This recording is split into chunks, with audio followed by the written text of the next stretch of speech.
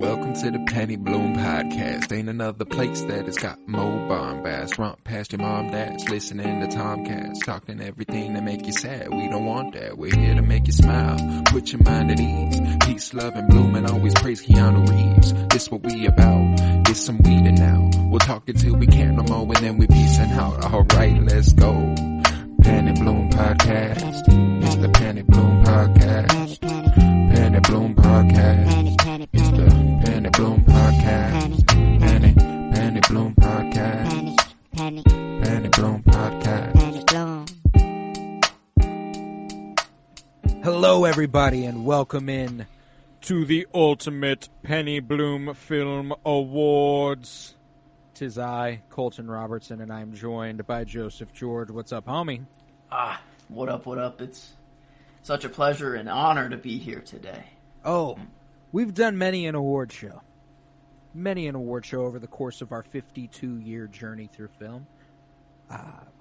It's been a great joy. We had an award show for the 70s, an award show for the 80s, an award show for the 90s, an award show for the 2000s, an award show for the 2010s. We skipped out on the 20s because we just rolled the winners into this. The Ultimate Penny Bloom Film Awards. We are taking the winners of every category in every decade and setting them up against each other. Let's go through those categories for you real quick. We have set design, costume design, best soundtrack, best supporting actress, best supporting actor, best lead actress, best lead actor, best director, best writer, and ultimately movie of the last 5 decades.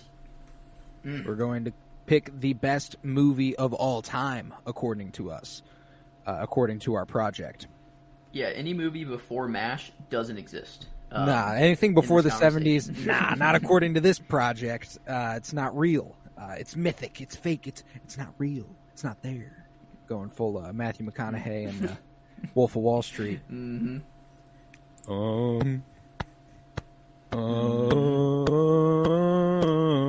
Maybe a quick award to Matthew.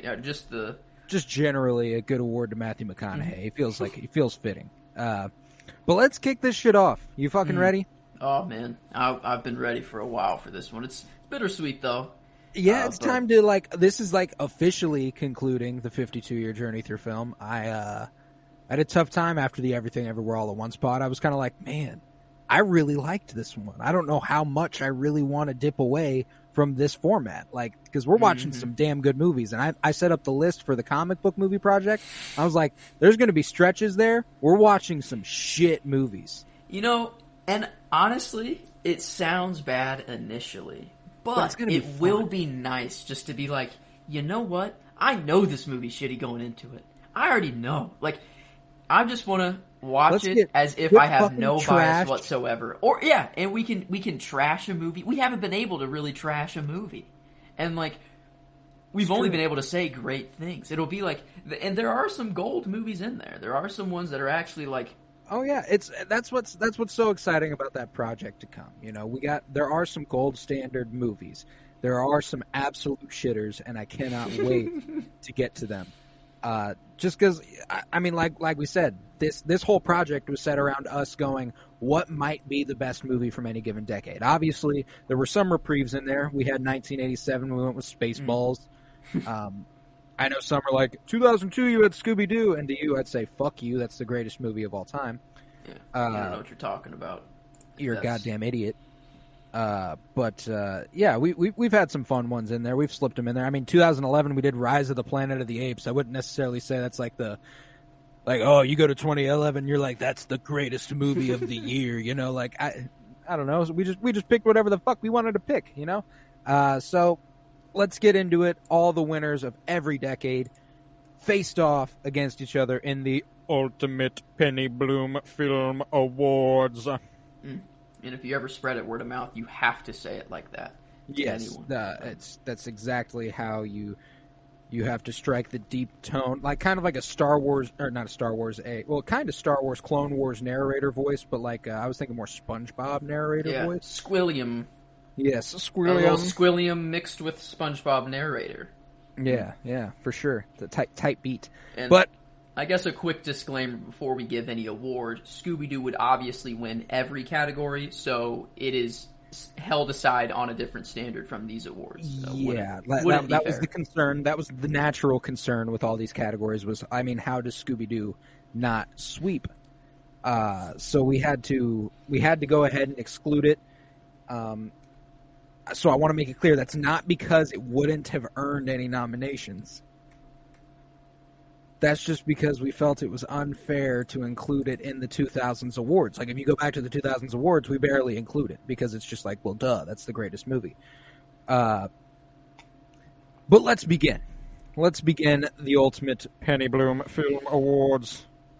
We'll kick it off with the less personal, the less actor, actress, writer, director based. Let's go set design. For the 70s, the winner was Star Wars: A New Hope. We did a live commentary of that film, and it was a great joy. It was a happy Thanksgiving. That might confuse everyone listening, as it was released in, February. We also have, for the 80s, The Shining. For the 90s, The Truman Show. For the aughts, Gladiator. For the 10s, La La Land. And for the 20s, Tick, Tick, Boom.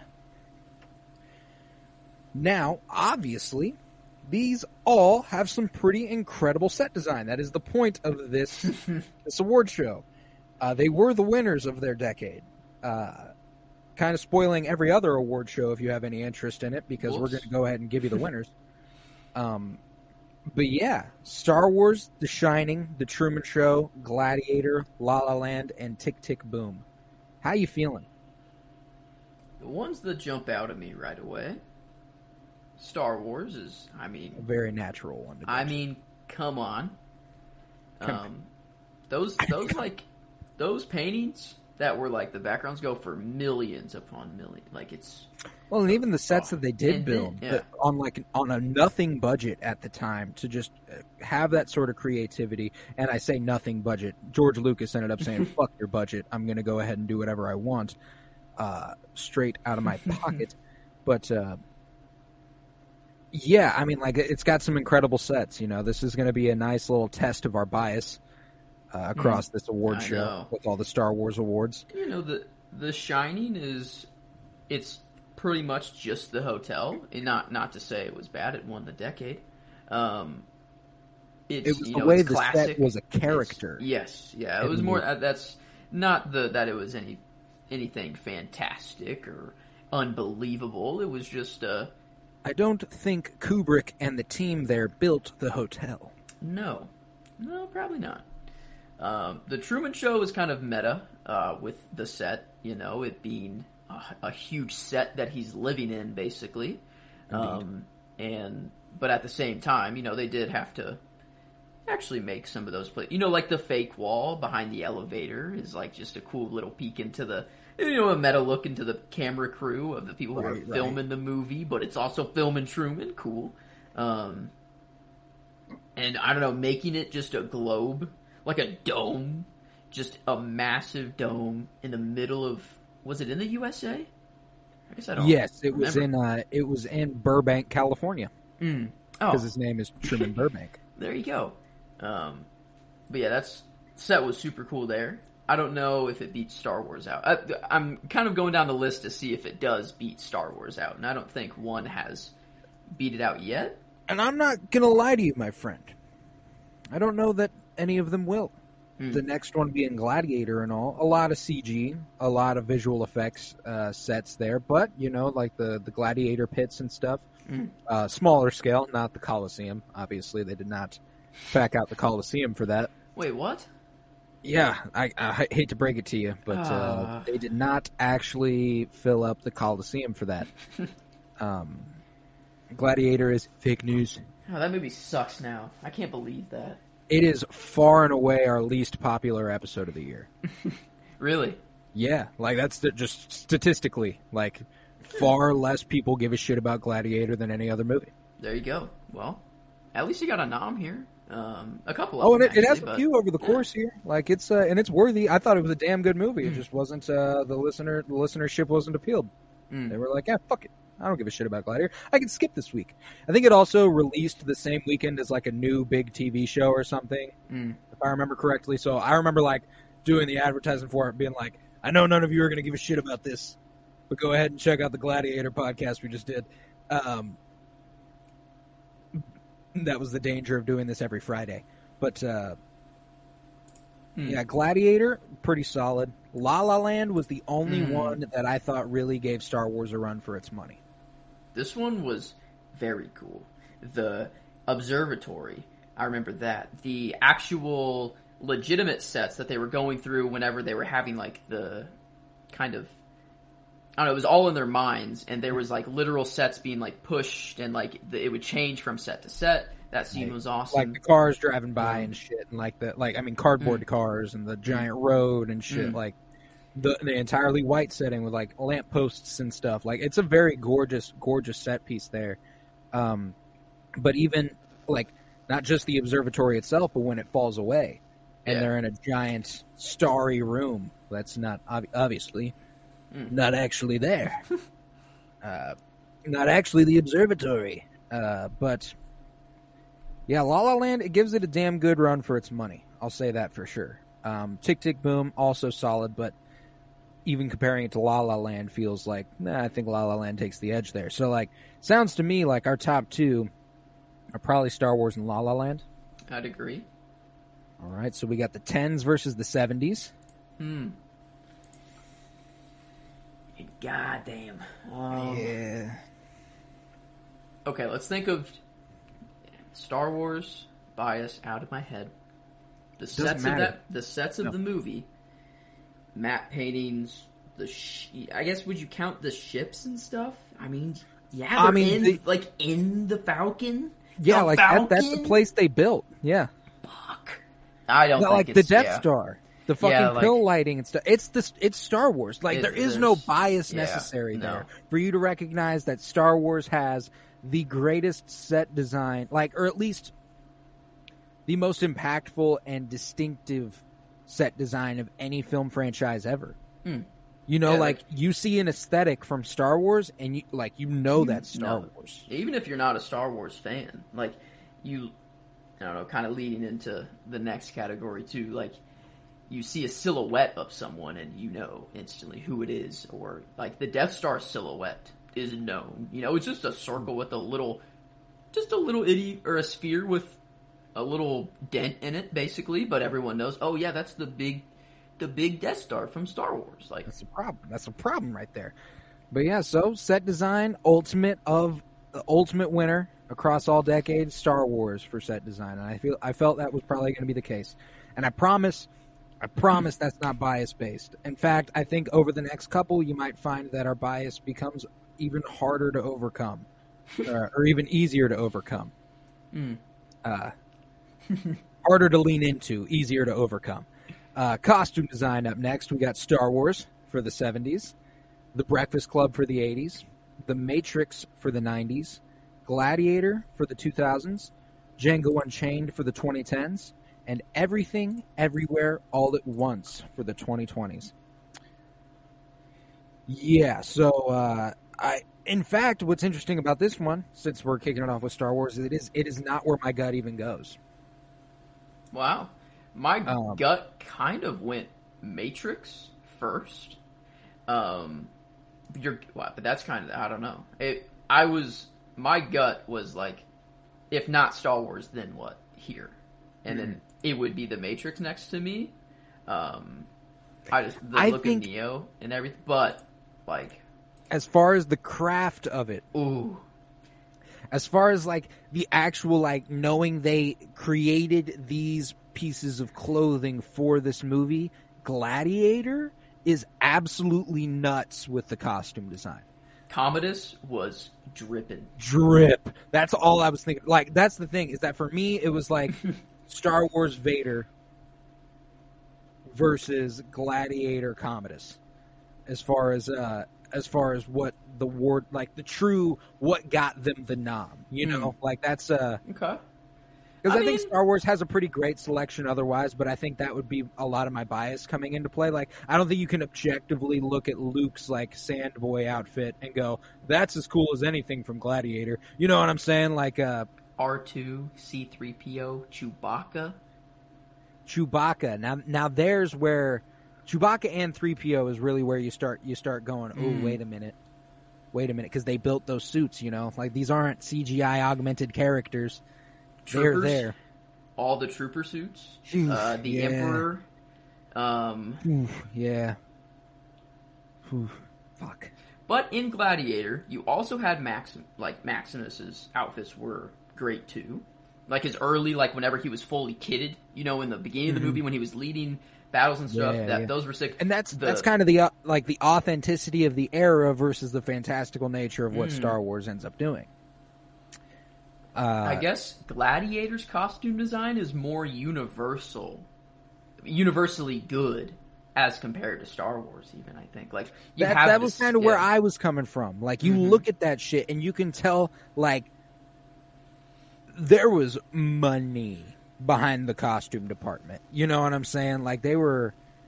But that was the thing though, is that like I think Gladiator is solid. I think Star Wars is solid. I think those are two great options. The Matrix was naturally a very, very easy one to also gravitate to.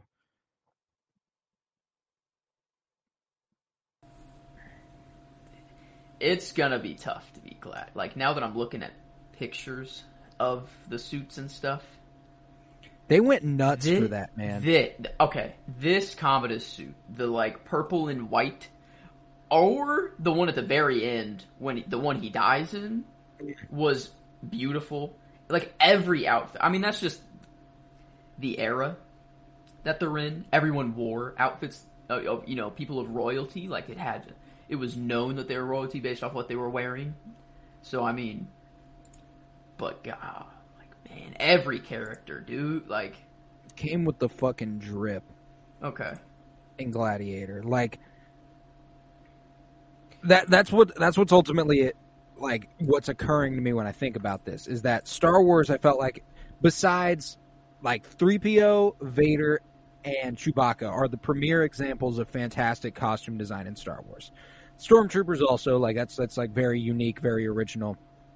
But those other ones, those are like that's a marvel of cinema. Like people really thought C-3PO was a robot that they had on set. Chewbacca was like that's a dude in a giant furry costume. But it was still like, that dude's like 7'8". Like, what the fuck? And then, you know, Everything Everywhere All at Once is another one that we have here. Joy. Yeah, Jobu Tupaki, man. That's I guess just more correctly, Joe. Yeah, I shouldn't call her Joy. I mean, it kind of is. It's Alpha Joy, you know. It's Alpha Joy. Yeah. So it's Raccoon Joy, but Raccoony Joy. That's right. That's how. Whenever she's trying to explain to them what's going on, is that Raccoony Joy, or is that are you Raccoony? Or no, I forgot about that. Fucking fantastic! I love that movie. But yeah, you know, like I think those four are really like the premier options, and Everything Everywhere All at Once has a disadvantage because it really is only one character whose costume design goes nuts. I will say, like, the amount of costume changes she does and everything, the different designs she wears over the course of the movie, she might be the single best example of costume design in a single character, but across the movie, I don't think I can award it to them. You know what I'm saying? That's fair. And, I mean, to its credit, like, The Matrix, I kind of forgot, like, they started a trend for, like, sunglasses. Neo's sunglasses, in all the sunglasses that people wore, like, that was what was cool because of this movie. Like, the early 2000s, people wore the Neo shades. Or the maybe people weren't sporting the Morpheus, right. Whatever, but, like, you know, it's simple, but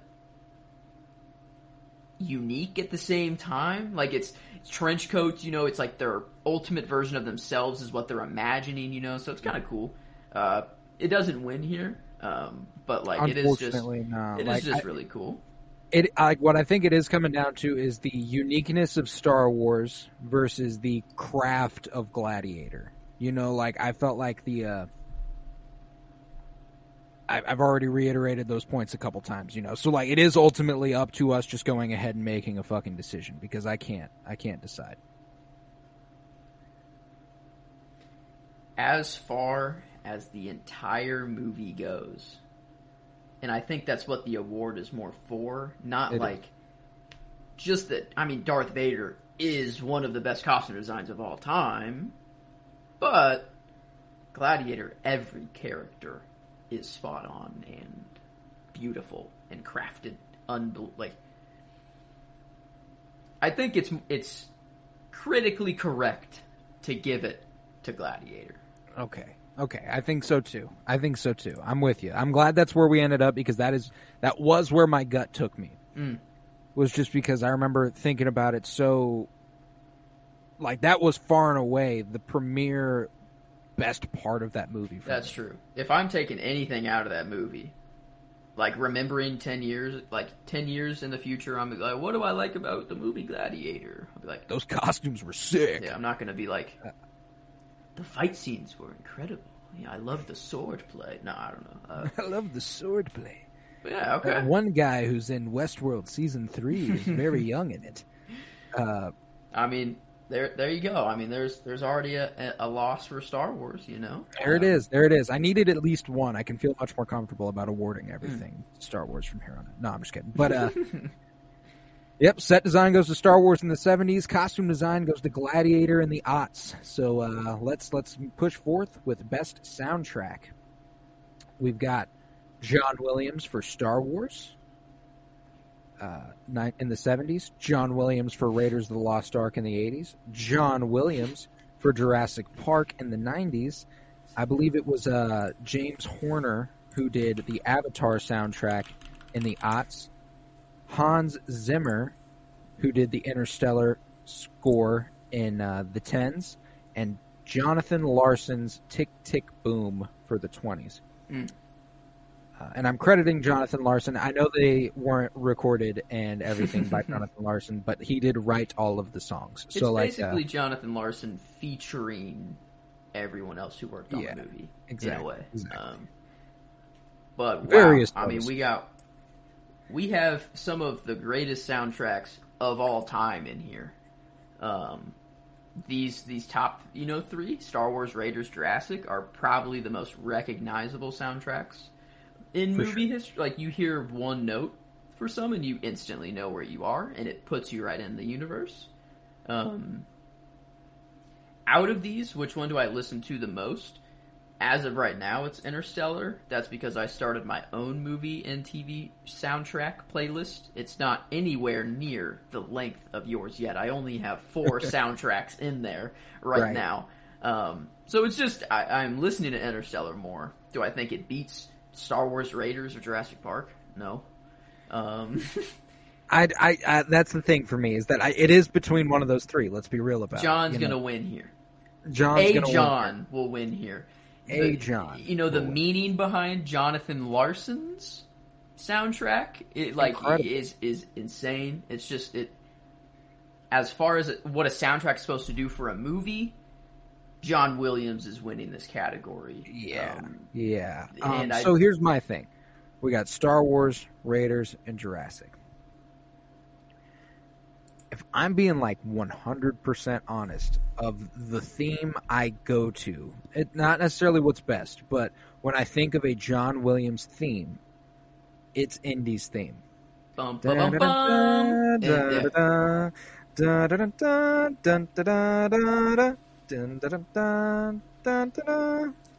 Now, I think, what's the most iconic out of all of these? I think Star Wars because of the fanfare title. Okay, I guess the theme. If you were just to take the theme by itself, I think Raiders or Jurassic Park actually wins here. But the entire collection of the soundtrack. You have Vader's theme, Luke's theme, Leia's theme, Yoda's theme. Let me tell you, Leia's theme is that song, bro. I mean, ooh, and the Imperial March. Yeah. I guess I'm. Imperial March isn't technically till Empire. They do play it, just a different version of it. The Cantina Band.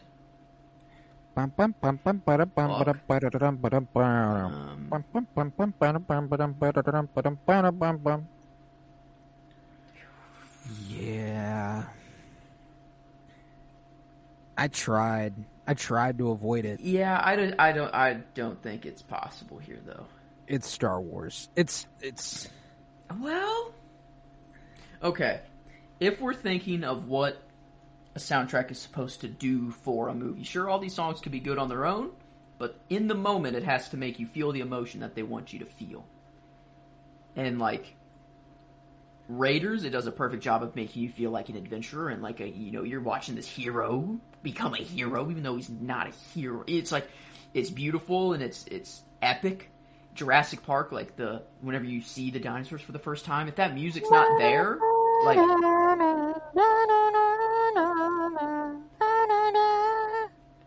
even though I said that, I think Star Wars might still execute on the soundtrack. The example I wanted to go with. The example I wanted to go with. Tell me in your head, and we are Star Wars fans, so this might be a little unfair, but in your head, think about Luke looking out at the twin suns. The music's well there. Fuck. That's enough. There's not a line spoken in that entire sequence right there, and it's one of the most iconic shots in the. It is like, in comparison to Jurassic Park, the first time they see the dinos. Like that is kind of what it is in that moment. That's right after he comes home, his parents are dead, and he's looking out. Is that, or his aunt and uncle? I think they're still alive. They're still alive, but it's just what is happening? It's the night before he has to go out searching for R2 the next morning. Okay. Yeah, that's. I don't know, man. I'm trying to find a way that Star Wars doesn't win here, and every time I bring up like, oh, it might not win here, it actually does, like, still do the best out of all of them. I mean, the theme at Yavin at the end, whenever they're celebrating their victory. Poor Chewie not getting a freaking medal. The fucking trench run, like the trench run. There was a YouTube video that showed the trench run with music and without. It's so, like, it's actually kind of boring without the music. Like, it's one of the most iconic scenes in all of Star Wars, but, like, without the music, it's like, kind of tough to watch. Like, I think John Williams is potentially the most critically important piece of Star Wars history. Aside from George Lucas, of course. But, like, him being there through all those movies, it just brings them to a different level, and I don't think it could have started better than with Star Wars: A New Hope. So 2 out of the 3 awards out of the way. That's really what I was like, okay, if we can get 2 out of 3 even, I'll be good. So Star Wars won set design and best soundtrack, while costume design went to Gladiator. And it's time we get to the more personal stuff. Let's hit the supporting actress category. You looking ready? Woo. We got some goodies in here. We do indeed. So let's start. We did not have a supporting actress in the 70s because it was a sausage fest in the 70s. Indeed. Lots of great leading ladies though in the 70s. It was hard to pick a winner then. But best supporting actress for the 80s. Karen Allen as Marion Ravenwood in Raiders of the Lost Ark. In the 90s, Gwyneth Paltrow in Seven. In the 2000s, Ruby Dee as Mama Lucas in American Gangster. In the 2010s, Sodam Park as Ki-jung in Parasite. And in the 2020s, Stephanie Hsu as Joy Wong in Everything Everywhere All at Once. And you'll be shocked to hear from me that this isn't hard. Not for me. For me, this is an almost easy win for Stephanie Hsu as Joy Wong. Okay. I was between these two. The first three, I was only between Parasite and Everything Everywhere All at Once. And then I'm like, well, Sodam Park, she had like a few good scenes, but Joy was just like... She makes you feel that shit, man. Like, because here's the thing, is that of these roles as well, she's the closest to a leading lady in the role. True. You know, like Michelle Yeoh is the main character in Everything Everywhere All at Once, but she almost splits time with Joy. You know, like it was kind of could almost be either or. They could have had two leading lady noms, frankly, but like Sodam Park as Ki-jung in Parasite is fucking stellar. I love Ruby Dee as Mama Lucas, but she only has like one or two scenes that she's there for. Gwyneth Paltrow only has one scene that she's there for. Marion Ravenwood was kind of an automatic win for the 80s, just because it was like, who else are we going to give it to? Yeah, this one... It really did come down to Sodam Park and Stephanie Hsu. Yeah, and Stephanie Hsu just did better. I mean, I think to the... Because when you really put everything on a bagel... That's what's crazy about that monologue. Like, I can't get over this movie. It's so because serious. It's absurd. But it's absurd. But like, I'm feeling every ounce of what she's feeling in that moment. Whenever she's like, every report card, every Craigslist ad, every whatever, and like, then it cuts back to her, and she's got a tear rolling down her face, and she's like, hooked on a bagel, and then it just. I can't get over it, man. Stephanie Hsu is potentially one of my favorite performances of all time. Is it that as Joy in Jobu Tupaki? Or that you're not allowing me? Like that, her introduction was insane. Like she can be evil. Oh no, you don't know. Dude, like she's fucking nuts with it. It's legitimately. Like I said, one of my favorite performances of all time. That's why when we got here, it wasn't hard. Like it is Stephanie Hsu as Joy. Like, and then that to get away from the more outlandish stuff, the last interaction with Michelle Yeoh, whenever everything's going nuts around her, and she just goes, "Will you just stop?" And then they have the real deal conversation about like whenever she's like, "Good for you, Mom. You getting your shit figured out. Good for you." Like, I'm crying my ass off. Are you just gonna ignore everything else? Like her, it. Oh God, yeah, no. This one's pretty easy. If she was almost a nom for a leading role, which is probably more apt for that, it's just Michelle Yeoh's Michelle Yeoh. So like, it's like it wouldn't. We weren't gonna give her the supporting nod. You know. But man. I mean, yeah, a absolutely massive part of the movie. If like you take her out, like she's the main antagonist, in air quotes, I'd say. Yeah. But man, yeah, this one's pretty simple here, I'd say. Yeah, I think it's an important distinction. An antagonist, not a villain. You know, like yeah, she's not evil. Oh yeah, she's lonely. Looking for someone to help. But so now we've got two winners in the 70s, one in the aughts, and one in the 20s. We're getting diverse already. Okay. 80s and 90s feeling a little neglected at the moment, but hey, I'm sure we'll get there. Hey, we spent a whole week on one year of the 90s, so like they got their fix. They got their time. But yeah, Best Supporting Actress, Stephanie Hsu as Joy Wong. So let's head on to Best Supporting Actor. We've got, for the 70s, Richard Dreyfuss as Hooper in Jaws. In the 90s, Robert Sean Leonard as Neil in Dead Poets Society. That was the 80s. In the 90s, Morgan Freeman as Red in The Shawshank Redemption, and as Somerset in Seven, depending on what you're looking for. Do we have to choose one here? If we are choosing one, it's Red. Yeah. But I mean, like, it doesn't matter. He's going to win. Okay, in the aughts, Joaquin Phoenix as Commodus. In the 10s, Jonah Hill as Donnie Azoff. And in the 20s, Ki Kwan as Wayman Wang in Everything Everywhere All at Once. Another nom there for Everything Everywhere All at Once. But should we just give some honorable mentions here? Yeah, because it's Morgan Freeman. Again, kind of a similar situation as Stephanie Hsu as Joy.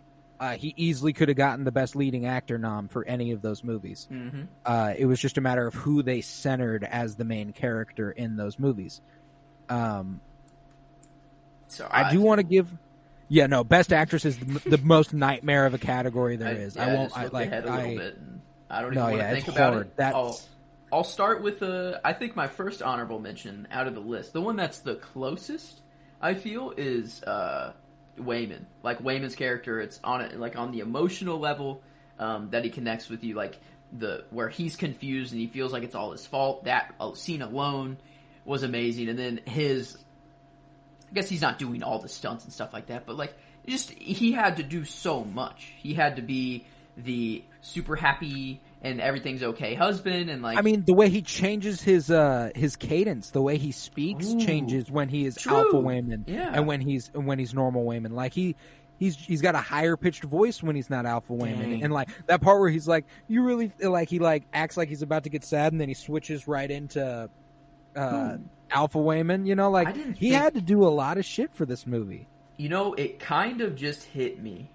Like, obviously I know it's the same actor doing it all, but like I really think of them as different characters. No, like, yeah, that's what's incredible about that movie, dude. Like when you think about every performance in that movie, there's not a single one that's lacking.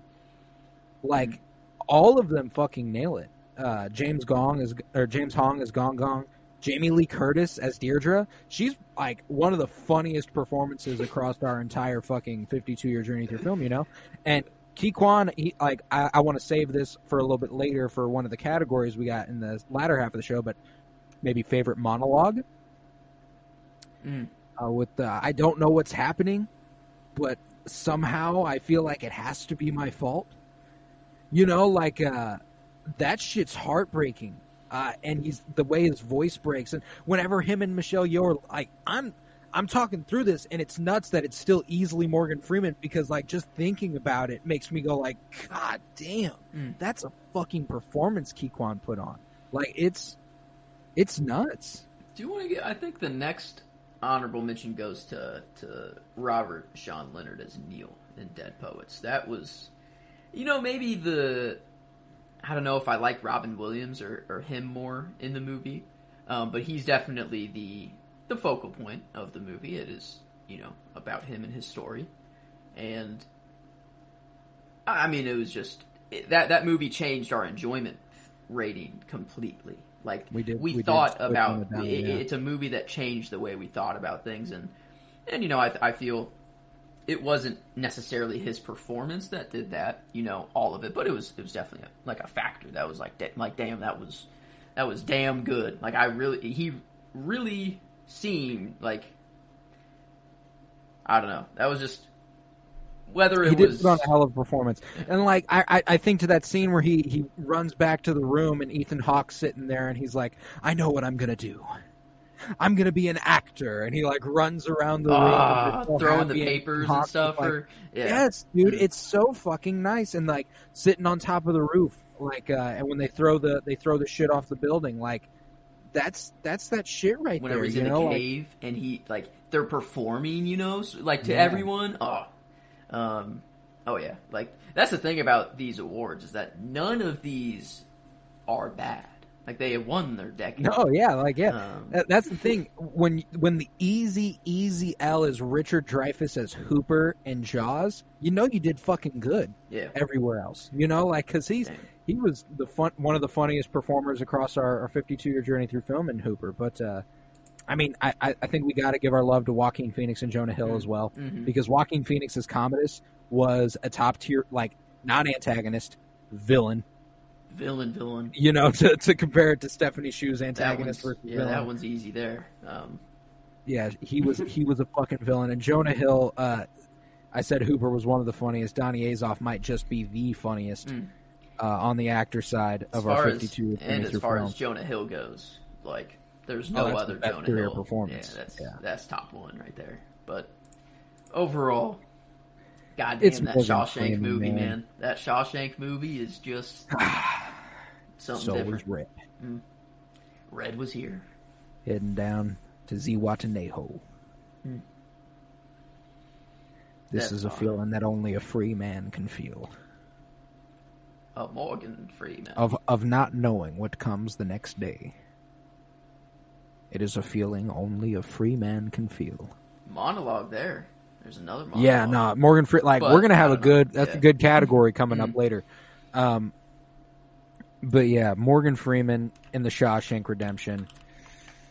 It just it doesn't get much better than that, man. Like our supporting nods were easy. Those were easy winners in Stephanie Hsu and Morgan Freeman. We finally got a 90s winner here for Morgan Freeman. But now we're into what are truly the hardest categories of the list. We've got Best Actress and Best Actor coming up. So let's start with Actress. What do you say? Ladies first, after all. Fuck. No, this is a nightmare. 70s, we've got Carrie Fisher as Princess Leia Organa. In the 80s, we've got Sigourney Weaver as Ellen Ripley in Aliens. In the 90s, Lorraine Bracco as Karen Hill in Goodfellas. In the aughts, we got Uma Thurman as Beatrix Kiddo in Kill Bill Volume 1 and 2. And if we're going to get specific with it, I'd go Volume 2. In the 10s, we got Emma Stone as Mia in La La Land. And in the 20s, we got Michelle Yeoh as Evelyn Wong in Everything Everywhere All at Once. So let me read that list to you again of the 6 of the greatest actresses of all time. Carrie Fisher, Sigourney Weaver, Lorraine Bracco, Uma Thurman, Emma Stone, and Michelle Yeoh.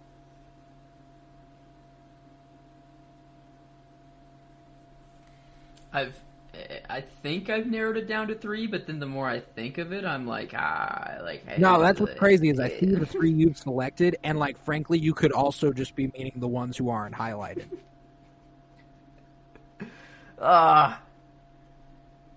Okay. One of the most memorable, I feel, like it made me feel the most was Sigourney Weaver and Michelle Yeoh. I feel are like the 2 that were like, whoa, if you were not in this movie, the movie would not be a movie. But then you could say, I think the only one you couldn't, I think there are 2 you could say that that's not the case for. You know, because I think Emma Stone, if Emma Stone's not in La La Land, it's fucked. Like, it's absolutely screwed. Lorraine Bracco in Goodfellas and Carrie Fisher in Star Wars. Don't get me wrong, Leia Organa is my single favorite fictional character of all time. There's just a whole lot of movie without her there. Yeah. You know what I'm saying? Like, there's still so much that goes on. And don't get me wrong, she does, like, the character itself does play a pivotal point. She is the pivoting point on which the whole plot starts to turn with Luke going on his adventure via the call to action by Leia. And the whole breaking her out of the Death Star sequence. And frankly, it is the most iconic performance here. Oh yeah. Like you say Princess Leia, there's no I didn't one have else. to specify the movie. You know, like I read Carrie Fisher as Princess Leia Organa and didn't elaborate. No, you know who Carrie Fisher as Princess Leia Organa is. I guess the difference between these 2 and the others is that the others are like the lead actresses, and what I mean by that is like the movie is like very much about them. And Lorraine Bracco and Carrie Fisher, even though they are the lead actresses for the movie isn't necessarily focused on them and only them. So it is, you know, like I don't know between these 4, like. Yeah, because I mean, specifically, like, it's interesting that we have a few that you can just, like, compare directly to each other. Like, I'd say Carrie Fisher and Lorraine Bracco are an important comparison because they are sort of supporting characters, but they are the lead actresses. Sigourney Weaver and Uma Thurman are these action-centered, badass heroes who are just so fucking cool. Like the fact that we have we have Leia Organa, Ellen Ripley, and Beatrix Kiddo going against each other. It's just not fair. You know, like how am I supposed to decide? Like Emma Stone had to act, sing, and dance. You know, like it's all these other people are pretty much only up here for their acting performance. Let's do this. We did this for each decade. Ooh. The moment.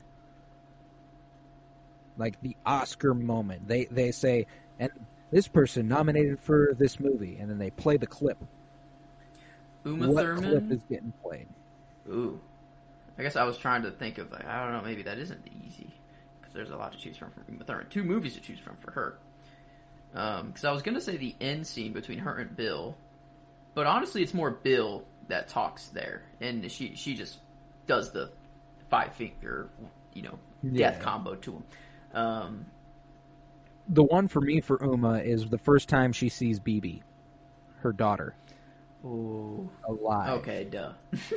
Yeah, that's the one where she, like, there's just, like, another one where not a lot of words are spoken, but it's one where the way she acts it is just like you feel every second of that. You know what I'm saying? And Volume 2 is she had a lot more room to go in Volume 2. You know, like Volume 1 was much more action centered, and Volume 2 was much more character driven. Mm-hmm. And Uma Thurman carries both movies, but Volume 2 she's nuts in. Sigourney Weaver. Oh man, she's just so cool throughout the whole movie. What's her moment though? It has to be with the little girl. I forgot her name. It's Newt. Newt. Yeah, it has to be something with her. Like, I think for me, it might just be when she finds Newt, and they're in that little crawl space, you know. Yeah, and things change from that point. Yeah. Again, a mother figure meeting the daughter figure, mm-hmm. and everything kind of turning on its axis from that point. Okay. Emma Stone. The Audition. Yeah. That's just... there's no other moment really there that can beat that one. And she's got a pretty nuanced performance and stuff, you know. Like, I think she's pretty funny in that movie. Like, whenever Ryan Gosling's playing at the party, and she's like, play Iran. And then she does, like, the mocking dance to him in the crowd while he performs it. Like, she's like, yeah, fuck you, dude. Like, that shit's funny. But, yeah, that whole scene, the whole realization when she's walking through Seb's at the end, like, the way she plays you through that's really impeccable. She does like, that's what sucks, is, like, she was my first out when I first looked at this. And her performance is nuts. Like, it's a real, like, it, for me, that is Emma Stone's career performance. Oh, yeah. That's without a doubt. It's just she's going up against some insane women. Heavy hitters. Yeah, like, just heavy hitters. My absolute gut. I was between 2. My gut. And it was Sigourney Weaver and Michelle Yeoh was my... I can get behind that. If I have to get rid of someone out of these 3, which we kind of narrowed down to between Sigourney, Uma Thurman, and Michelle Yeoh, I think Uma Thurman's the next out, which is insane, but, like, Sigourney Weaver, oh man, but I don't know, Uma Thurman was, like, a literal badass, she's the whole fight, like, like, man, they're all cool for their own reasons. Do you want me to... It didn't have to be like this. But, and I need to emphasize for everyone, recency bias is not at play here when I talk about how much I like Everything Everywhere All at Once. It's a movie that I love the direction. I love the writing. I just lauded Stephanie Hsu as potentially one of my favorite performances of all time. Do you know how nuts it is that Stephanie Hsu doesn't dominate the movie? She's not easily the best performance in the movie. I don't even know that she is the best performance in the movie. Michelle Yeoh in Everything Everywhere All at Once is fucking crazy. There's just such the way we start that movie. It actually is a little bit. Linda Hamilton as Sarah Connor in Terminator, where she starts on this, like, you're not a badass. Mm-hmm. In fact, you're not even close. You have the potential to become one, but you're not right now. And the moments everything change, and that's what I like about Michelle Yeoh, is we get to see all the facets of this character. That's true. By the end of the movie, she might as well be Beatrix Kiddo and Ellen Ripley. At the beginning, though, she is more like Mia. She's more normal lady who is, like, whenever they're walking around the laundromat, the way she's playing stressed out at the table, the way, like. But let me ask you, what is Michelle Yeoh's moment? I think it's the hardest one out of all of them to pinpoint a single moment. Because, like, the last argument between her and Joy, like, the final, or maybe it's, like, her whole realization. Like, but it's kind of unfair because that plays out over the span of, like, 20 minutes, almost, like, even 50 minutes, maybe, if you go back, like, far enough. We just see her in so many different ways, we see her be clueless and kind of, like, annoyed and naive, and we also see her be certain and fucking pissed and sad, and, like, she just has to reach different depths that I don't think the other actresses we had here had to. Maybe that's why she just wins. Her performance is at the same level as all of these people, but there is no one moment that is, like, better than the rest, because it is just throughout the whole movie that she's that good. Like, she had to play so many different characters, and she killed all of them. Like, yeah, man, I think it's got, like, this was the thing I was worried about falling into with Star Wars. I didn't realize Everything Everywhere All at Once might dominate it that way. You know what I'm saying? But yeah, Michelle Yeoh is Best Actress. I think that's what I gotta go with. I think that's what I gotta go with. Who's second place for you? I mean, for me personally, Carrie Fisher. I think the iconicism of that performance and the way it just changed everything can't be understated. I don't like. She specifically is one that the iconicism carries her to this point. She didn't have to reach the depths Michelle Yeoh has to in Everything Everywhere All at Once. I'd say her closest comparison in terms of actual performance is Sigourney Weaver as Ellen Ripley, because they both kind of play a similar role. There's not a lot of downtime. They don't get a lot of chances on screen to not be panicked, worried, in a hurry, fighting for their life. Like that's kind of what they do the whole movie, and they're both fantastic at it. But we don't get to see a ton of vulnerability in Leia. We don't get to, like, because she doesn't have the opportunity to show it. I think it's just that simple.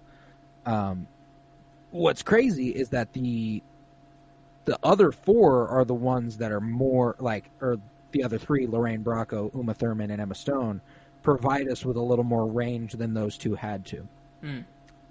Like Lorraine Bracco, we see her, like, I don't think anyone sobs quite as well as Lorraine Bracco on screen. Like when they're squatted in the corner, like, and he's like, "What did you do?" And she's like, "I didn't know." Like that moment in that movie is fucking incredible. The way she plays pissed when she's on top of him with the fucking gun, dude. Ooh. The way she plays absolutely horny whenever he goes across the street and beats that dude with the butt of his gun. Like, I put Lorraine I put her out way too quick. Like, whenever I was reading through, I put her out like, nah, I should not have dismissed. I'd say she has far and away the most underrated performance of our nominees here. because she is, that's the thing about her, is that we talked about how she's not the focal point of the story, but in a movie with Ray Liotta, Robert De Niro, Joe Pesci, none of them are nominated. Not for that movie. Dang. What decade was that one? 90s? 90s. They didn't win. Let's see. Do they... They got nominated. Joe Pesci and De Niro did, but Ray Liotta didn't. Okay. Yeah, wow. That's... Dang. A smaller part of the movie, but more impactful. Well, because, like, for me, again, the pivot point for everything that I'm actually interested in that movie with Hank Hill. Like, man, it's always the mob wife, you know? Like, it's such an interesting dynamic that a mob wife has to deal with. Like, someone who is probably not loyal to them, and then only who's going off and, you know, doing what they, like, with other women. And then, like, I'm thinking of, I don't know, but, what's her name? In The Sopranos, God. Carmela? Yeah, but they're real, the actress. I don't Edie Falco. Like her too, like, I don't know. It's a very interesting character to have to play. But man, I don't think anyone can beat out Michelle Yeoh here, though. Like, I don't think so either. I think she just has to reach to the biggest, broadest extremes across the board, all in a matter of 2 hours and 20 minutes. And she's pretty much on screen all the time. You know, like, she has very little time where she's not on screen. But yeah, Michelle Yeoh, I think that is the best actress of our 52-year journey through film. I think it is Michelle Yeoh. Damn. But fuck yeah, I love that. Love that for her. Another win for the 20s, with them getting Best Actress and Best Supporting Actress. With that, on to Best Actor, where we have a hell of a slate. We got for the 70s Marlon Brando as Don Vito Corleone. Goat. In the 80s, Harrison Ford as Indiana Jones. Goat. In the 90s, we have Denzel Washington as Malcolm X. In the aughts, we have Denzel Washington as Frank Lucas in American Gangster. Even more goated. 2 decades. 2 decades. Damn, man, that's going to be... In the 10s, we got Daveed Diggs as Colin in Blind Spotting. And in the 20s, we have Andrew Garfield as Jonathan Larson in Tick, Tick, Boom.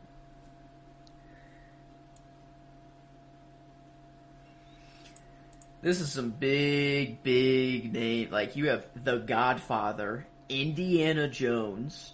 You know, like, okay, maybe Indy is like, did he really have to reach as much? You know, he plays an epic action hero. Yeah.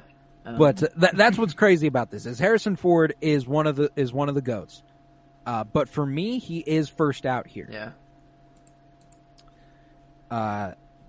I think he does fantastic as Indy. It's one of the most iconic characters of all time, but he's in kind of the same boat with Leia Organa in the last category, where iconicism can only carry you so far. You did have to reach different levels in your performance, you know, and you know, I think that we have a few banger performances that do reach just very, very broad spectrum of emotion. I think Denzel Washington as Malcolm X is what's really cool is we've got 3 nominees here based off real people. Ooh. Denzel playing 2 of them. Wow. Andrew Garfield. Yeah, okay. I didn't think about that. Nor I, but like looking at it like that, it's like, wow. So like I can only carry that argument so far. Is like because half the nominees are based off of like, well, they had to bring a real person to life, you know, like I can compare 3 people in that regard. here's the thing, though, is that when you've got a category with Denzel Washington and Marlon Brando, how is the winner not Denzel Washington or Marlon Brando? I think if you have to pick one Denzel out of here, either Frank Lucas or Malcolm X, like, what character are you going with? Is it just Malcolm X? Or like it might be. That's the thing, is that, like, I'm thinking it's kind of nuts because I'm thinking back to all my favorite Denzel moments. Frank Lucas is like the Frank character. Lucas is cold. I think the movie of Malcolm X is like better, and Denzel makes that movie. But the character and the performance of Frank Lucas in American Gangster, like, I don't think we rated it too high. Well, yeah, actually, no, we did. 4.85 critically, so wasn't anything to scoff at. No, definitely not. For some reason, I thought it was much lower than that. I don't know why. I think it came like right after The Departed, which was a surprisingly low, I think, compared to what we thought it would be. But for me, it's interesting because I think he brought Malcolm X to life in a way that's just impeccable. You know, I think he did incredible. But when I think about American Gangster, I do think he had to reach a broader spectrum of emotion. You know, I think he did have to bring the performance to life in a different way. Like the way that movie took advantage of Denzel being scary as fuck without ever raising his voice. Without ever showing any bit of emotion, without like whenever he, I mean, obviously the scene that comes to mind is him sitting in the diner with his family, and then being like, just being like casually talking to them about the business and be like, hold on, I gotta go see something real quick. And he's like, run that money, Mr. Idris Elba. And he's like, what are you gonna do? Shoot me in front of all these people? And he's like, yes, that is exactly what I'll do. He shoots him in the head. He goes ahead and collects the money he was owed and makes his way back into that diner where he sits down and continues to just spit game. And then later on in that movie, when the wine spilt on the carpet, and he's like, blot that shit. Don't rub that shit. You got to blot that. That's alpaca. That's $10,000 alpaca. Or was it 10 or like 12,000? I can't remember how much money it was. It might have been 15 or 50. Oh yeah, that's $50,000 alpaca. You blot that shit. No, like that's one of my favorite line deliveries in the history of movies, you know. And I want to, before we dig deeper into Denzel versus Marlon Brando, I do want to put some respect on Daveed Diggs and Andrew Garfield, because I think these two are going to have a couple wins in the later section of the award show, as far as maybe another monologue one with Daveed Diggs, song performance, maybe either of them. It's going to be hard.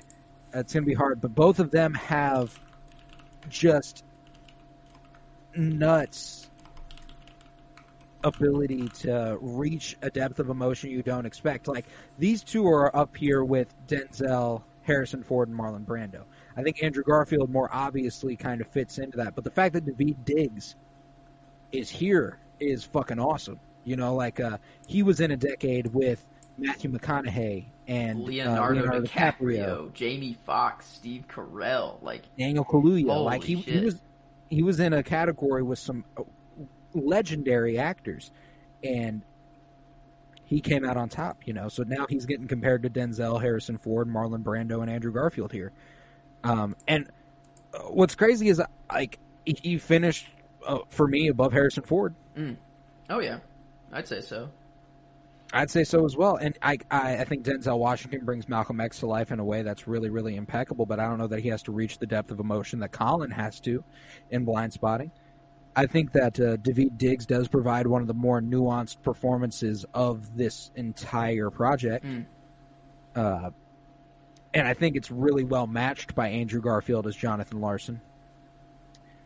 I think that there's a lot of great moments by Andrew Garfield in that movie, dude.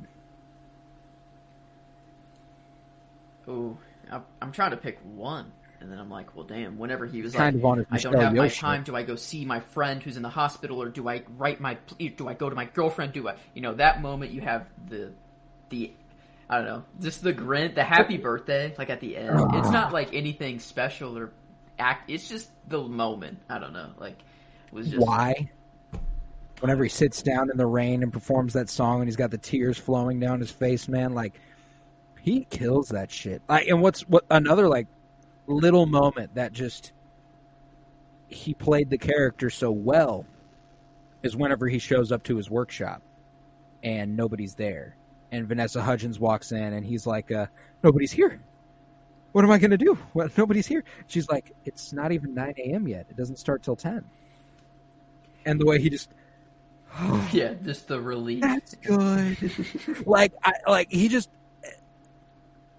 the way that Denzel Washington kind of became Malcolm X, Andrew Garfield kind of became Jonathan Larson. You know, like it was like that's what makes Denzel Washington as Frank Lucas kind of stand out, because that's a real person that he went ahead and dramatized the fuck out of. You know, like, I don't know that Frank Lucas was exactly like Denzel Washington in this role. The other two felt like they were very honorably representing the person that they were playing. I feel like Denzel made Frank Lucas an absolute pimp for no reason. I didn't even think about it, but, like, we have The Godfather going against the guy who stood up to all the other Godfathers and just out-mobbed them. It's something about the organized crime leaders, man. They have an opportunity to. What was going to start this what started the project in the first place? Was organized. It was the mob movies. Like those weren't those the first movies that you put in place? Idea. Yeah, like there's something special about that story. You know, it's so wrong that you don't want to root for him, but while you're watching, it's like, I know it's in the mob, but I have this unquestionable loyalty to, even though I know you're wrong. Like, it's very strange, but it just works. But man, I mean, this is one of, like, Marlon Brando as the Godfather is one of just the greatest acting performances of all time across all movies. I mean, just that opening scene, man. Just getting us so quickly acquainted with what the tone of the movie is and what the lifestyle we're digging into is going to be. Like this mythic idea of the mob and like this grandiose respectability that he's portraying is just like, it's incredible. You know, another one of my favorite scenes. Look how they massacred my boy. Oh, like that's a meme now, but in the movie, in the context of the movie, it's a very moving scene. You know, like later on in the movie, whenever he's sitting down with Michael, and he's talking about what's to come, like whoever agrees to sit down, he's the one who's doing the thing. You got to be on the lookout. He's like, I already know how this shit goes. What a voice to have to put on too. You know, like the way he held his face. You know, like to know that he was in Apocalypse Now. I did not know that was Marlon Brando, because I've only known Marlon Brando as the Godfather, and then when I saw him as just kind of a normal looking person, like I guess maybe not really normal looking. Yeah, person. He looked like a cult leader a little bit, but I had no idea that it was him. Like I had zero until like the pod where I think you mentioned his name, and I'm like, wait a minute, what? That was Marlon Brando? But send Pataglia. Give him an offer he can't refuse. Like Denzel is my favorite actor of all time, so it's hard for me to say that he doesn't win. So I don't know. Like I feel like Marlon Brando wins, but that's only because I feel like I am biased towards Denzel so much. Here's my thing, is that I think if we were to base it off the logic of, actually, no matter what way I spin it in my head, Marlon Brando wins. Okay.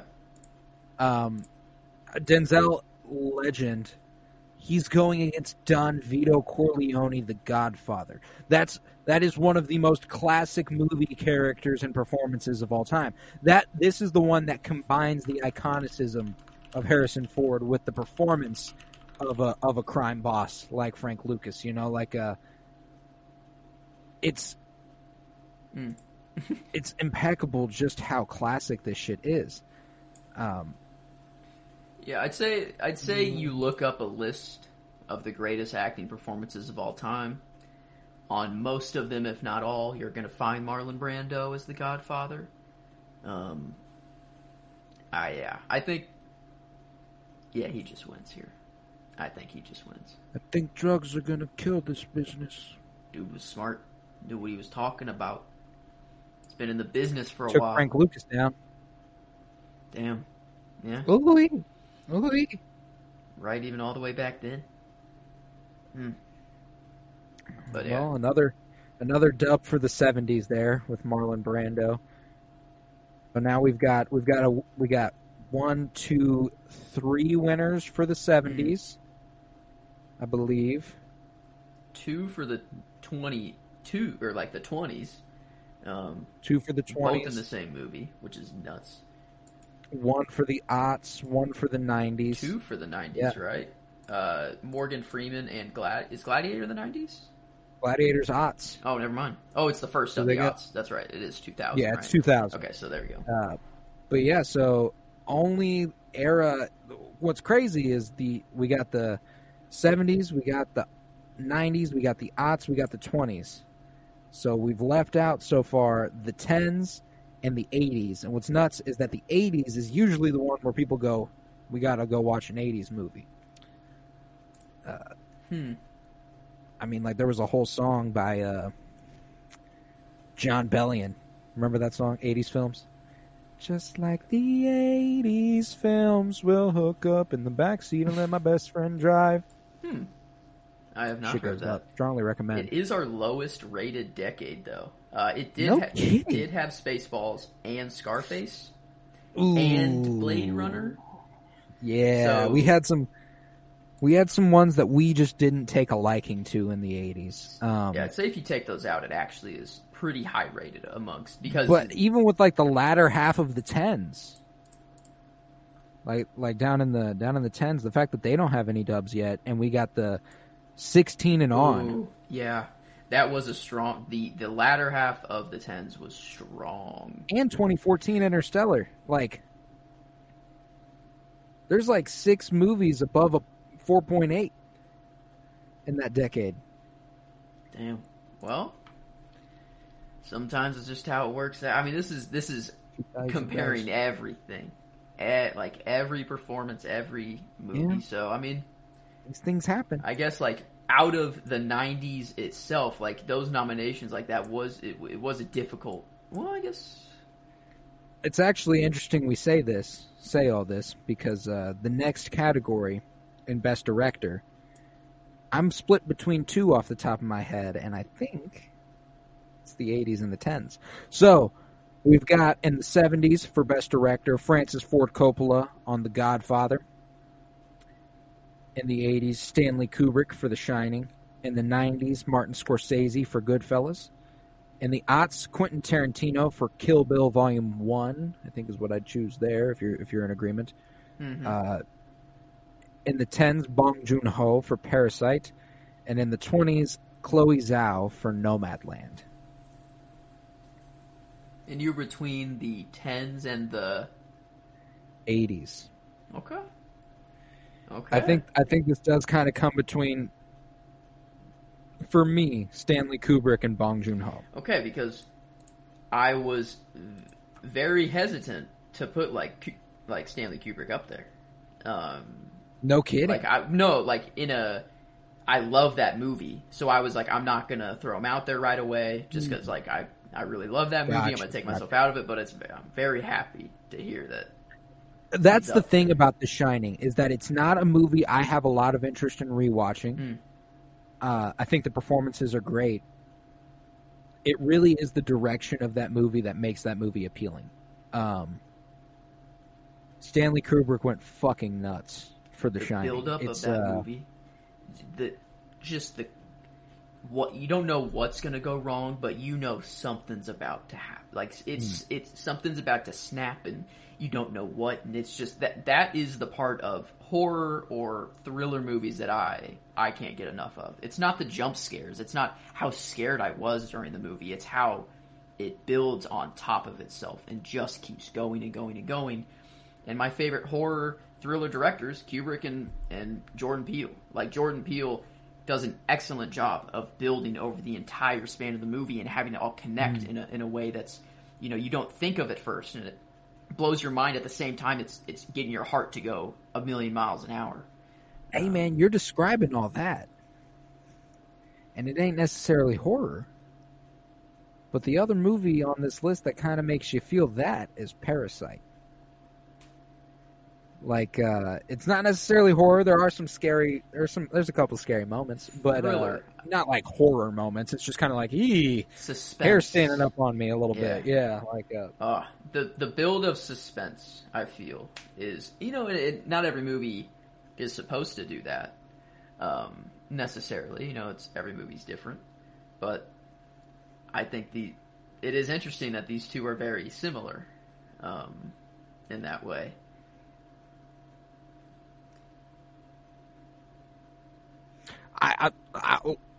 We're between those two. Let's throw some respect on the others while we're here.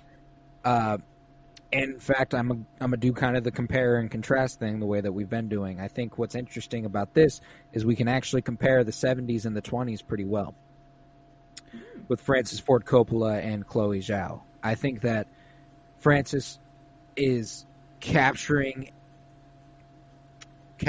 a segment of American life that we don't know a lot about. Wow. And you know what Chloe Zhao did? In a very different way, obviously, captured a sect of American life we do not know a lot about. Obviously, The Godfather, we've come to know a little bit more about the organized crime sort of thing because of these movies, but we only know the movie version of it. And the reason we know anything about the movie version of it is The Godfather. It's an incredible movie, and I think it's got this really grand scope, and it tries to paint a really honest portrayal of this lifestyle, which I think it does a very good job of. And I think Chloe Zhao does the same thing for Nomadland.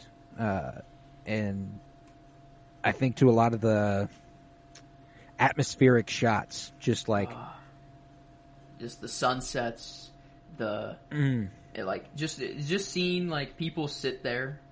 They're just like, there's some scenes where they're just sitting on lawn chairs, just not saying a word, just sitting there and like just capturing that, or her running near the ocean, just running through and just being happy to be there.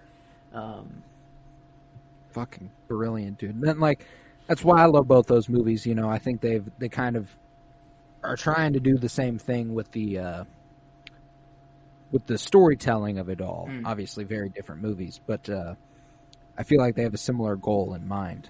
Maybe Godfather has a little bit more of a narrative goal than Nomadland did, but a little bit more of a traditional plot. I feel like I want to throw out. I don't usually fuck with Quentin Tarantino too much. For like Pulp Fiction, we didn't really. I don't know if we just didn't get it. I don't know. It just was not really great there. But he was in his bag whenever he made Kill Bill. I actually saw I was recently reading Movies and Other Things by Shea Serrano, who I absolutely love. I think he's got some just fantastic takes. He talked about Pulp Fiction very briefly in this book, where he was like, I'm either going to get one of two reactions from you. Either, yes, finally someone agrees with me, or B, you're a goddamn idiot, you don't get it. And he says, I'm not a huge fan of Pulp Fiction. I think there are great moments. I think there are certain scenes that are really fun to watch. He said the way he views that movie is like a series of highlights. Like a highlight montage where you're just watching a bunch of clips segmented right one after the other, and I couldn't agree more. That's like, it makes for some pretty great entertainment. Pretty dull movie. Meanwhile, Kill Bill Volume 1 fucking kills, dude. I've been thinking about this movie a lot lately, and the time of recording is important in that our Kill Bill Volume 2 episode came out last Friday. So I have been thinking about it a little bit more lately, and like there was a whole chapter in that same book I was talking about that was like, who gets it worse, who gets it the worst in Kill Bill. And so I've just been reflecting on these movies a lot, and dude, I fucking love them.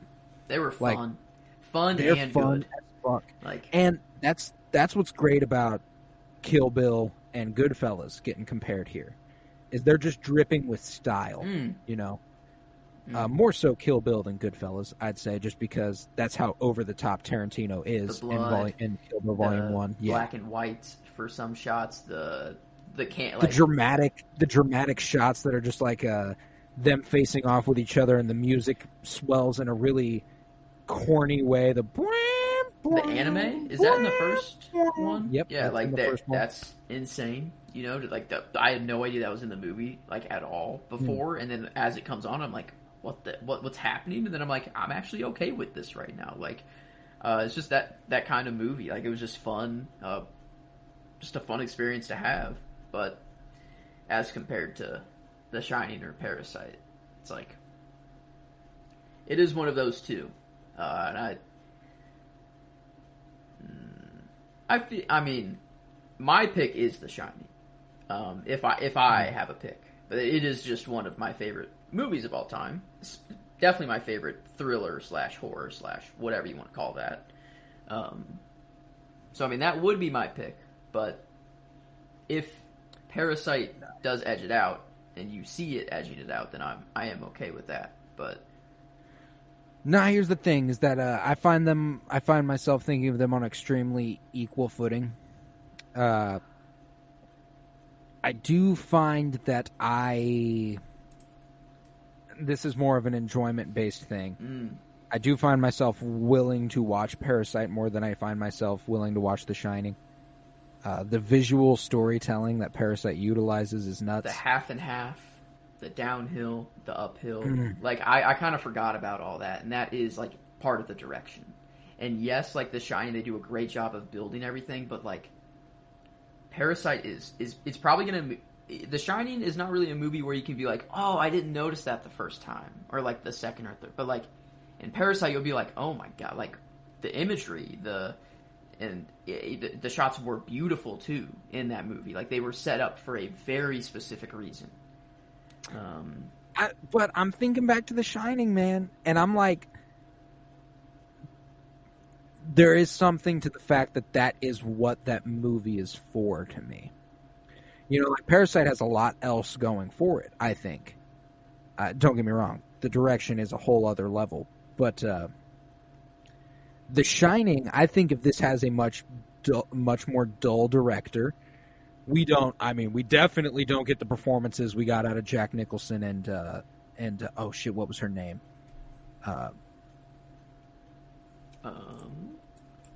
Oh my gosh, I can't even think of the character. Shelley Duvall. Shelley Duvall is go. Wendy. Yeah. Okay, I got it. Yeah, we definitely wouldn't have got the performances that we got out of them because odds are the director would have treated them a lot better. Sad to say, but... Yeah, sad to say that the reason the movie's good is because he's such a shit dude. I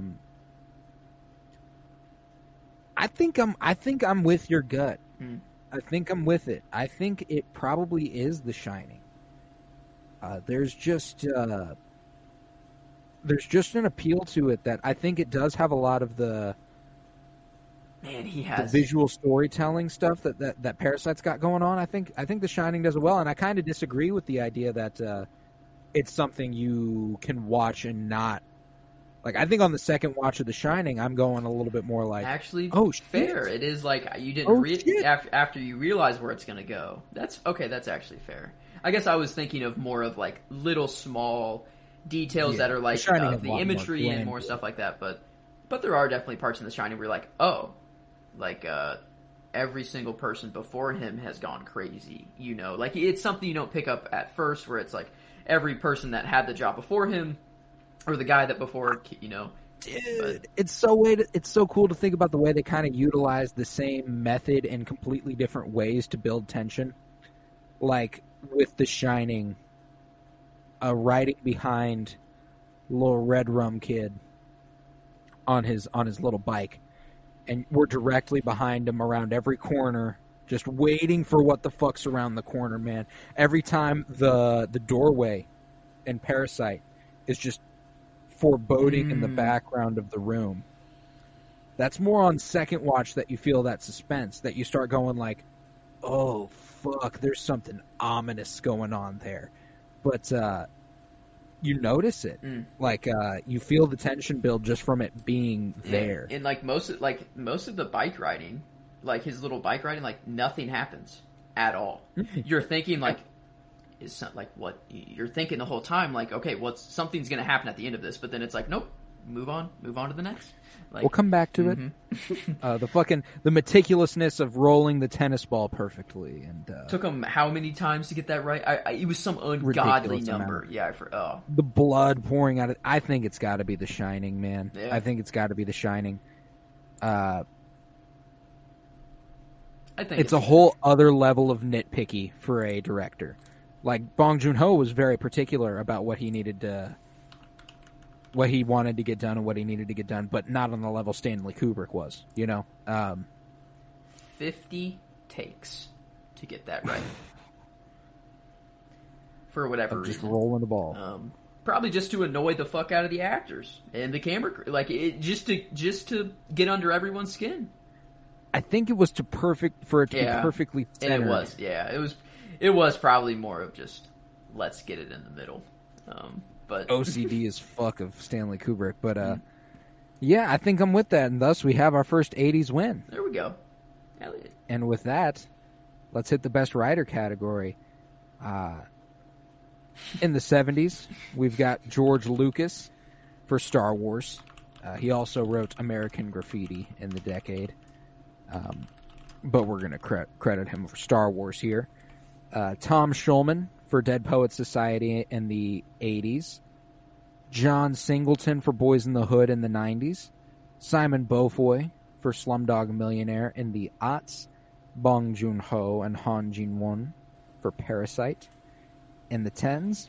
And Dan Kwan and Daniel Scheinert for Everything Everywhere All at Once in the 20s.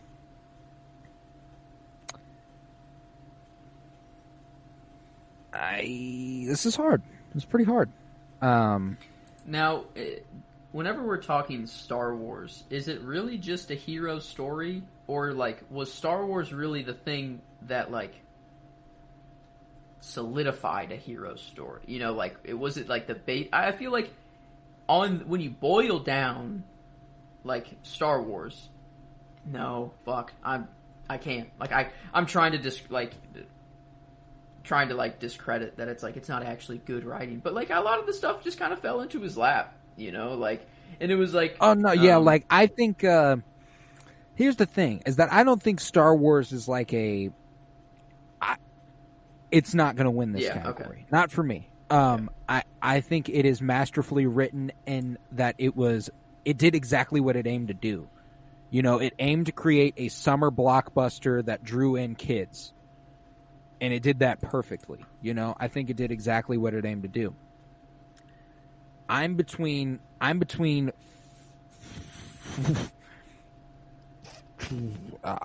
few. I'm between Tom Schulman for Dead Poets Society, John Singleton for Boys in the Hood, Simon Beaufoy for Slumdog Millionaire, Bong Joon-ho and Han Jin-won for Parasite, and Dan Kwan and Daniel Scheinert for Everything Everywhere All at Once. I'm between every other option. And if I'm getting real, I think I knock Slumdog Millionaire out. It was a great movie. It sucks that amidst all of these, it's a pretty forgettable one. Yeah. I remember loving it, and I remember thinking it had a fantastic story. I think that's why it actually won the writing for the decade. Is that like the end of the movie? It was written, and like it was just like a beautiful like, oh come on, oh we didn't even. It was the only nomination. Yeah, the aughts were a terribly written movie decade. Like it was bad that decade. It was that just was written that it was going to be the best written movie. It's all written there. But no, I agree. Out of these movies, though, yeah, it's kind of out. After that, though, these last four, I have no goddamn clue.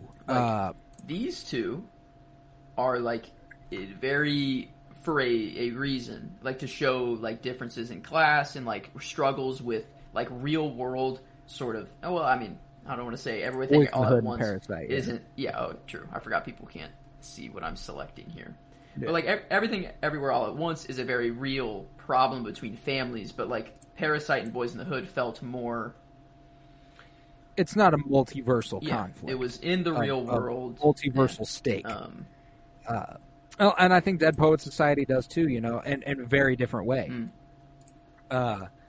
And obviously not in the same way Parasite and Boys in the Hood does it, where it's a different community that's it is a little bit more underprivileged, as opposed to these rich white boys who are sent to board school. But it does paint a really awesome struggle within Neil during this time, where it's about the expectations of what one might expect of someone with that kind of life. Someone who has seemingly had it all and is kind of seems like they're set, you know. I think it painted a really awesome portrait there. I think it is. I was going to say I think it's the most like inspirational and leaves me the most like, wow, my outlook has changed, but I don't think that's the case. I think it's everything everywhere all at once if we're breaking it down to these options. It sucks, but I do think Dead Poets Society is my next out. Yeah. I was there too. And like, if we're going on like what's the better story of like the class, you know, like of the real world, like between Boys in the Hood and Parasite, like I think Boys in the Hood is more well written than the like that's what that movie is that story. It is that story that happened to those people, and like it wasn't based off a true story? Was not based on a true story. Yeah, no. Like it might as well have been. Might as well have been. Know, like that's yeah. But the thing with Parasite is like as Boys in the Hood is better than Parasite as like portraying the real world thing. I think Parasite is like maybe a more well written movie overall. Like for the suspense building, for the mindfuck sort of things, like, oh, there's been a guy living down here for however long, and then now the dad is doing the same thing, and like it's all. That's what's interesting about comparing those two movies. Boys in the Hood is a very plain, realistic, and not plain in a bad way. Like straightforward is more what I mean to say. Like it is. This is what happens. You know. Parasite, it does take real world problems, but folds them into a little bit more of an unlikely story. You know, I think one of the most underrated characters in the whole project is Lawrence Fishburne as Furious Styles. He was one of my one of my favorites, just instantly love too. Lawrence Fishburne as Furious Styles, man. Like I don't know why, like, but I don't know why. I just instantly loved his performance there. Maybe it was like I knew he was Morpheus, so I'm like, oh, sick. Let me see Morpheus in some other movie here, you know. And then, but then I was like, oh no, this is not Morpheus. This is not like this is he's acting his ass off here. Like I don't know. But yeah, this is hard. G, this is hard. It's between these three movies, I feel. Yeah, and it was kind of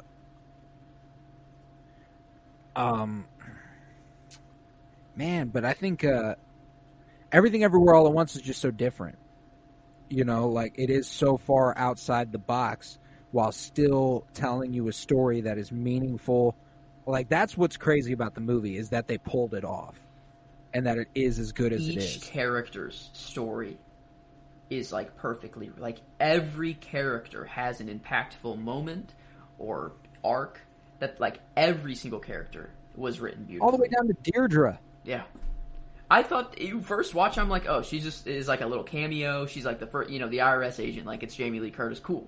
Like, I didn't think she was going to be any more in the movie, like whatsoever. And then like, it turns out that she was just, I was like kind of hoping for her to show up again. Like in like, it's like. It's like we just work our way up with the fantasticalness of everything here, with Boys in the Hood being very straightforward, grim, rough look of real life problems. Parasite, elevating it a little bit in that it is a look at real life problems and a little bit more of an unlikely story, a little bit more like they infiltrated this rich family's house. Oh, there's someone living in the basement. This is not likely, and then we elevate that even more with a real family problem, not a societal problem, a real family problem.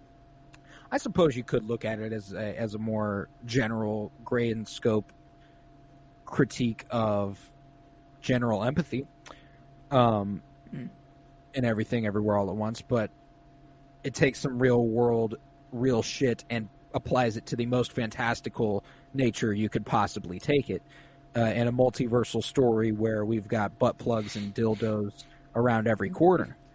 And I say that, and it doesn't make it any less legitimate. Mm-hmm. Yeah, it's, it is just still a fair choice. Yeah, just because Everything Everywhere All at Once was so fantastical and written well doesn't mean it was written better than Boys in the Hood. Like, just because it's more fantastic doesn't necessarily make it better. It's just but it's almost near impossible that they pulled off that movie in the first place the way they did. Like, that's the thing that's nuts, is that the stakes are so high and so outrageous. There's so much comedy weaved in and out, and it still remains one of the most heartfelt experiences I've had watching a movie. I think Boys in the Hood and Parasite are just very, very close seconds to Everything Everywhere All at Once. Yeah. I have been trying to convince myself of how Parasite or Boys in the Hood could beat out Everything Everywhere All at Once, but I haven't been able to yet. Yeah, it really just comes down to the fact that I can't fathom how they pulled it off. It could have been so easy to lose the emotional thread with all the outrageous jokes and multiversal stakes and confusing physics and of everything of the world. They just went ahead and told the story they wanted to tell and used the multiverse as a device to do that. It wasn't like the basis of the story, which is that's perfect. I struggle though because I don't like Boys in the Hood and Parasite are two of the greatest movies of all time. They're written very well, very well. So we are comparing the best of the decades. So it's shit. It's insane that Star Wars is just no, sorry, you're not in this conversation here. Dead Poets was a movie because of the writing and the emotional aspect that we changed our rating system for, and it's still still probably not. It's great, but not in the conversation that we're having here. If it's not Everything Everywhere All at Once, I think it's even harder. If you remove Everything Everywhere All at Once and you had to pick between Parasite and Boys in the Hood, that's even harder. That's my thing, is that I can't decide between those two, and I also can't decide if they are better written than Everything Everywhere All at Once. That's my thing right now, is I'm there's too many connections in Everything Everywhere All at Once. The circles, there's that's more like visual storytelling. It's not necessarily writing, okay. I think the shit that's well written in Everything Everywhere All at Once truly is the family drama. That is the stuff and the weaving the outrageous comedy within it. That would be more direction, I guess. All those little visual cues and stuff. But the characters and the family story, it's not written bad. It's not poor. It's okay. Maybe if I take myself out, take all the multiverse stuff out, take all the action out, just the but I cry so much more. I cry so hard. So much more in that movie. So I cry more than Boys in the Hood and Parasite combined. That's kind of what we've been saying, though, is that, like, in spite of all that, it's still one of the most emotionally heartfelt things we've watched ever. And that's not just because of visual cues, you know? It's not just because of score. It's because they wrote the movie so goddamn well. They focused on what needed to be focused on. It's true. And I mean, but you can't say that's not the case for Parasite. You can't say that's not the case for Boys in the Hood. That's what's so fucking difficult about this. And what really, really hurts my soul is that I think my first out here of these three is Boys in the Hood. I absolutely love that movie, but I think what it does,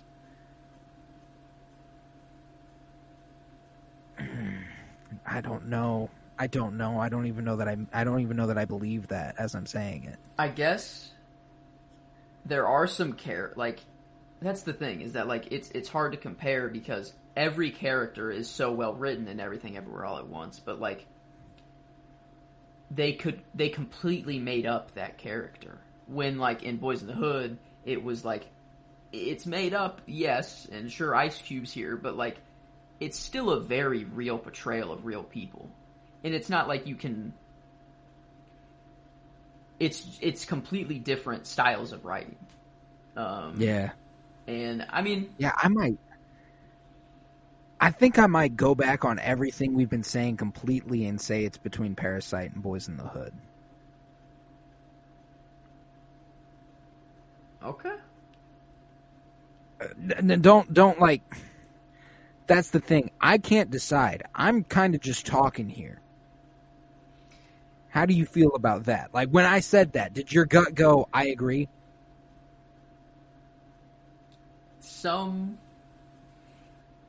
I feel like the writing isn't the biggest part of Everything Everywhere All at Once. It is the biggest part of Boys in the Hood. And Parasite. Honestly, too. Like, it may be the direction is big, like, I don't know, is a little bit more substantial in Parasite, but, like,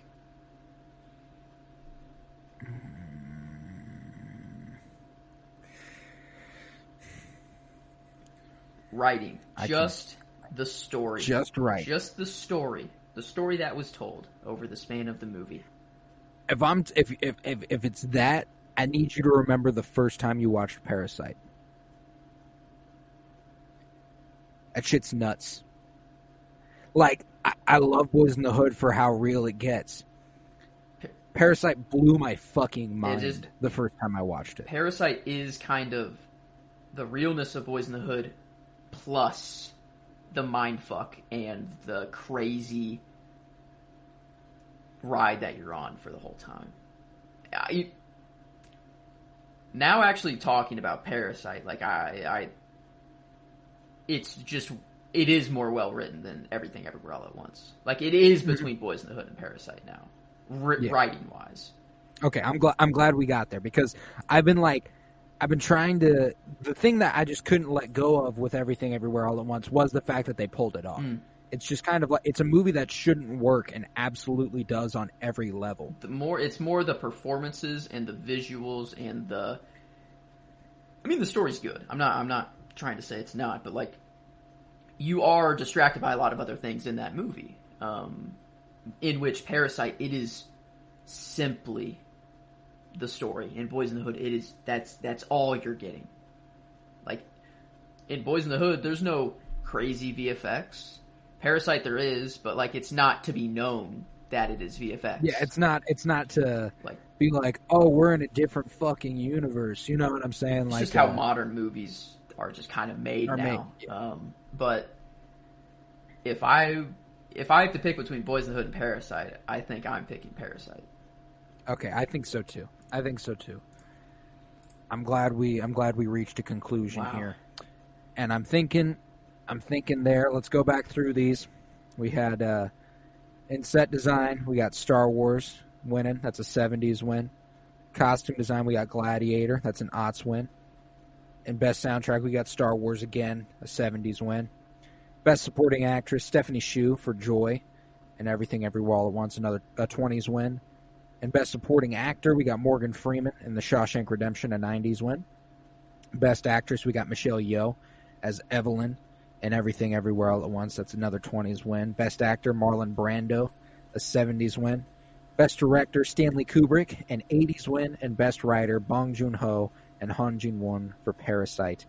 And that's our first 10s win. And they're in every single decade got a dub, which is impeccable. And I will say the most winning decade, I believe, was the 70s. It's the because the 22s got just 2, right? It was just the 2 actor and actresses. Yeah.